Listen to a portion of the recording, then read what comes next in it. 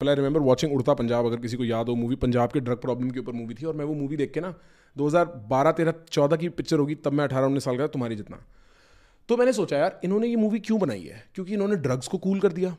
ये देख के तो मेरे को भी लग रहा है कि चिट्टा मारो, और कितनों को लग रहा होगा चिट्टा मारो, क्योंकि शाहिद कपूर का कैरेक्टर कितना कूल है, शाहिद कपूर का कैरेक्टर कितना फाड़ है इसमें, right? And then I try to conceptualise the problem when I was at home and I started asking, is the purpose of art to present and therefore glamorize and therefore insert into culture, or is the purpose of art to represent what already exists? क्या art का purpose preachy होना है? क्या art का काम है कि भैया दूसरी दुनिया में लोगों को आके बताओ क्या सही है क्या गलत है? या आर्ट अपनी मर्जी से जो चाहे वो कर सकती है? क्या आर्ट का पर्पस फाउंडेशनली सही और गलत के बीच में डिफरेंस बनाना है? What do you think? Is the purpose of art to preach? और is the purpose of art to inform? ये डिफरेंस समझ में आ रहा है फंडामेंटल? क्योंकि अगर मैं मूवी डायरेक्टर्स को प्रीचिंग की पावर दे दूं और मैं मॉडल्स को और पेंटर्स को और म्यूजिशियंस को प्रीचिंग की पावर दे दूं, तो मेरे से बड़ा बेवकूफ बेवकूफ दिमाग का आदमी कोई नहीं हो सकता। Because yes bro, they are very creatively gifted and they produce some magical performances, but what the hell do they know? What do they know about preaching at all? You are giving intellectually mediocre people the right to preach. And I'm sure they will agree with this statement because they're like, छोड़ ना भाई, मेरी politics क्यों इतना seriously ले रहा है? मैं क्या सोचता हूं उससे क्या फर्क पड़ता है? मेरे गाने सुन और निकल यहां से। The purpose of art is not to be preachy. The minute you insert morality into the premise of art, the art cheapens itself because the art tries to do two things at once. It tries to move you and it also tries to teach you. What's the point? I think the purpose of art, and I've said this before in my streams, is to create what I call a bracket. The best way I explain purpose of art क्या है? The best way I explain is, imagine listening to a song with no lyrics. And when you start listening to it, you start inventing lyrics. जैसे बचपन में कभी होता था ना, हम अपने ही lyrics बना के गाने शुरू कर देते थे, हम अपनी कुछ बातों में निकल जाते थे, है ना, कि अपने ही कुछ गुनगुना रहे हैं कोई गाना सुन के।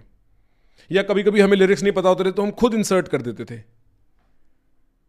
In a way, what a lyricless song does by allowing you to add your own lyrics is allows you to feel some part of you you've never felt. Because when those lyrics come out ना अपनी humming में, एक unconscious part gets expressed. एक unconscious part gets expressed. मैं एक अच्छा artist तब हूं जब मैंने एक ऐसा पीस ऑफ आर्ट बनाया जिसमें बहुत लोग अपने आप को ढूंढ पाए। अब वो सही ढूंढा गलत ढूंढा, इसको देख के ये रियलाइज हुआ कि मेरे को ऐसा होना है या ऐसा नहीं होना है, इसको देख के ये रियलाइज हुआ मेरे को ऐसा नहीं होना वैसा होना है या ऐसा ही होना है, या इससे मेरे को ये समझ आया जिससे मेरे को ये समझ आया जिससे मेरे को ये समझ आया, और समझ में भी नहीं आया, हो सकता है सिर्फ फील हुआ। क्योंकि अगर आपको लोगों की आर्ट पे पाबंदी लगानी है तो मधुशाला में तो शराब पीने को कह रहे हैं हरिवंश राय बच्चन, घर में घुस जाओ उनके, घर में घुस जाओ अमिताभ बच्चन के, बोलो कि आपके पापा तो शराब पीने को कहते थे, हमें शराब पीने को क्यों कहते थे पापा, आप शराबी हो। जो आर्ट के क्रिएशन के प्रोसेस का सारा डिवाइन ट्रांसेंडेंट रस है ना, कि it is bigger than you and me, उसको निचोड़ के फेंको मत। Having said that, I don't think animals great art, I don't think animals like oh wow what a piece of art, I am not saying that, but regardless it should be treated as a piece of art. And therefore, it should be allowed its artistic liberty to express what already exists. Women, are you surprised? And as a matter of fact, I'll tell you what.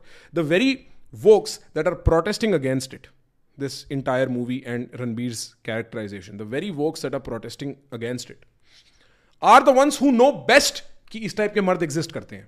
तभी तो वो protest कर रहे हैं, क्योंकि वो हैरास्ड है ना. वो औरत, वो 19 साल की आयशा जो लिख रही है ना ट्विटर पे जाके कि मैं भैंचोद ये मूवी देख के बहुत ट्रिगर्ड फील कर रही हूं, उसके साथ ये हुआ है ना. जब वो 15 साल की थी तो 18 साल का एक लड़के ने उसको मारा है ना, या उसका पीछा किया है ना, या वो स्टॉकिंग हुई है उसके साथ. और ये जो बेस्ड कल्चर के आयरॉनिकल 18 साल के राहुल बैठे हुए हैं ना अपने घरों में, जो मीम देख के एक दूसरे को शेयर करके कूल बनते हैं, उनको ये बात नहीं समझ आती. मैंने देखा है जो ये वोक पुशबैक है ना फ्रॉम दिस रफली emerging youth meme wing, they don't understand how terrible it is for women, especially in India. Just don't go watch it. If you're so triggered, don't go watch it. But don't tell me just because people watch this movie, therefore they will want to be like Ranbir and therefore they will beat you up because बहन जो बंदर थोड़ी है, आदमी तो है। उस लड़के को देख के नहीं लग सकता कि मैं अपनी बीवी के साथ ये नहीं करूंगा? तुम में ही अकल है, तुम ही morally superior, intelligent, intellectually superior हो। उसको नहीं पता लग सकता अपने दिमाग से कि भाई ये गलत है यार, ये मेरी बहन के साथ होता, या ये मेरी उस किसी के साथ होता, घर में मां के साथ होता, तो मैं ये नहीं करता, तो मैं ये नहीं होने देता, ये मैं नहीं होने दूंगा। और तुम्हें क्या लगता है लड़कों की बहनें नहीं है जिनके साथ ये हुआ है, उनको पता नहीं है? सिर्फ तुम में अकल है, तुम कुछ हूर के परे हो। ये औरत और मर्द के डिवाइड में जो काउंटर पोलराइजेशन हो गई है, and honestly in India it's not that bad, even though in circuits it might seem so, but in America particularly all men are trash. Shut the fuck up. Shut the hell up. And on the other side, all women are sluts. Shut up. What do you know about any of this? तू 4 लड़कियों से नहीं मिला पूरी जिंदगी में। तूने सिर्फ ओनली फैन मॉडल्स देखी है व्हाटएवर पॉडकास्ट पे और फ्रेश एंड फिट पे। तेरे को कुछ नहीं पता है। You are not realistic. You are repeating, you are parroting word somebody else has taught you. तेरा एक ब्रेकअप हुआ है, उस लड़की ने भी तेरे को इसलिए छोड़ा क्योंकि तू बोरिंग है साले। So, for the first point, while we are discussing the artistic angle in this all, the first thing I wanted to talk about was the purpose of art. And the purpose of art is to manifest or represent a reality or fantasy. ध्यान से सुनना. This is how good philosophical language or legal language is done. There is a lot of clauses. There is a lot of ors and ands. So ध्यान से सुनना. To manifest, either to manifest or represent a reality or a fantasy that people find a relationship to. Is to express something in the range of the unexpressed, or something that is already expressed is re-expressed, is reframed through art. Art seeks to provide an expressive bracket where people can find themselves in. Think about it. इसको back करके एक बार दोबारा सुन लो, इसको ले जाना, इस पे एक बार एक ऐसे लिखना अगर तुम्हें जेन्युइनली समझना है इसका फिलोसॉफिकल पॉइंट क्या है। इस पे ऐसे लिखना, ये तुम्हें काम आएगा ये समझने के लिए कि आर्ट को, मेरा और आर्ट का क्या रिश्ता होना चाहिए। क्योंकि जब तक आप आर्ट में यूटिलिटी ढूंढते रहोगे ना, आप दुनिया में सबसे नाखुश आदमी रहने के लिए अपने आप को गारंटी कर सकते हो। बाय दैट मेट्रिक, अगर कल को वो लोग जो कश्मीरी हिंदू जेनोसाइड में और कश्मीरी हिंदू जो एक्सोडस था उसमें इन्वॉल्व थे, जो मार रहे थे कश्मीरी हिंदू, उसको वो बोलने लगे भाई हम कश्मीर फाइल देख के बड़े ट्रिगर हो गए, ऐसी पिक्चरें नहीं बननी चाहिए, राइट? तो तुम क्या बोलोगे अब भाई यार, मतलब इस चक्कर में। और मैं ये नहीं कह रहा कि औरतें आर नॉट जेनोसाइडर्स लाइक उस सेंस में। माय पॉइंट इज ब्रो, आप ना अगर लाइन खींचने शुरू करोगे पब्लिक सेंटिमेंट की, तो इतनी लाइनें खिंच जाएंगी, कुछ नहीं बचेगा। आप सिर्फ पता है पब्लिक में आके क्या कर पाओगे आर्ट के नाम पे? हेलो, हाउ आर यू, नमस्ते, सिर्फ ये रह जाएगा। एक इंसान को ना एक आर्टिस्टिक लेवल पे ये लीप लेके एक मूवी बनानी चाहिए जहां पे सेंसरशिप ऑन पब्लिक सेंटिमेंट वाले प्रिंसिपल को एक्सट्रीम ले जाना चाहिए, एक्सट्रीम, और देखना चाहिए कि फिर आप पब्लिक में क्या बोल सकते हो। ऑल्दो आई थिंक एक ब्लैक मिरर एपिसोड है ऐसा कुछ समवॉट, जिसमें वो रेटिंग देते हैं एक दूसरे को। And I am telling you, if we started to give a fuck about what every Tom, Dick and Harry felt about things we did, we would be destroyed. We would be a generation of losers. We would be the exact generation that destroys this earth. You know, there is a very interesting piece of art in The Boys. There is a TV show, The Boys, where superheroes are effectively bad and they are also social media influencers. And you watch that and you realize if public perception is introduced into any work that is moral, अगर मैं public perception को घुसेड़ दूं किसी भी चीज में, सब fuck हो जाएगा। तभी तो इन्फ्लुएंसर घुसते अच्छे दिल से हैं, फिर बिक जाते हैं। सेम पॉलिटिशियंस के साथ, वो घुसते अच्छे दिल से हैं भाई, वो बदलना चाहते हैं बट फिर बिक जाते हैं।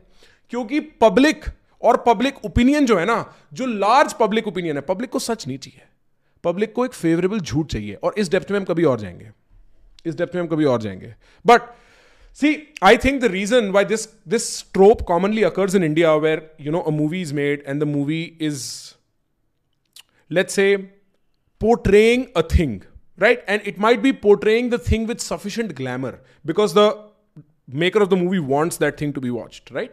So it is portraying an alpha man, and we'll just get to that in 1 second. And it is portraying him with some degree of glamour. मैं मना नहीं कर रहा, ठीक है?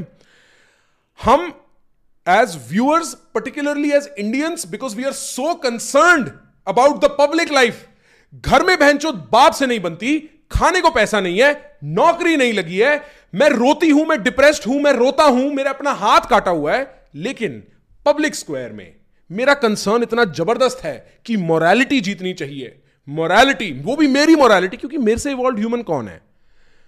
मैं तो सबसे इवॉल्व हूं, मैंने तो सारी मोरालिटी समझ ली है। मेरे में ह्यूमिलिटी कहां आएगी? इंटेलेक्चुअल। मेरे को कितने लोग बोलते हैं Prakhar you sound arrogant, I am like okay, I don't give a fuck, as long as I am intellectually humble I will always be taught better ना। इंटेलेक्चुअल ह्यूमिलिटी उन लोगों में नहीं है जो मेरे को कह रहे हैं कि तू एरोगेंट है। हाँ, तू परफॉर्मेटिव ह्यूमिलिटी लेके घूमता रहे, नमस्ते अंकल, किसको फर्क पड़ता है भाई? Who gives a fuck? That's not adding to your life or my life. The difference between appearances and essence is exactly that. I may speak in my appearance as a man who's sure of what he's saying, but when I go down and think about these problems, I'm very intellectually humble. You, on the other hand, I cannot say that. So there is a spectacle hunger in the audience. हम लोगों को ना ऐसे बिल्कुल चौंधिया जाने वाली चीजें ना बड़ी पसंद है. So we make both the mistakes. On one side we will actually be like और रणबीर का character, because this has happened with Tere Naam and Salman, this has happened with Kabir Singh and Shahid to some degree. This is a trope that comes around every 3-4-5 years. On the other hand we be like हाँ भाई, अब तो सारे boys ये देख के बोलेंगे कि हमें भी ऐसा टॉक्सिक होने की जरूरत है. And we'll come to the element whether this masculinity is toxic और not in just a second. But frankly bro, वो कनेक्शन कितना यूजलेस है. तुमने क्यों ब्रिज कर दिया? एक पिक्चर में कोई चीज है, इसका मतलब ये थोड़ी है वो सच ही होगी. किसने बोल दिया वो सच होगी ही होगी?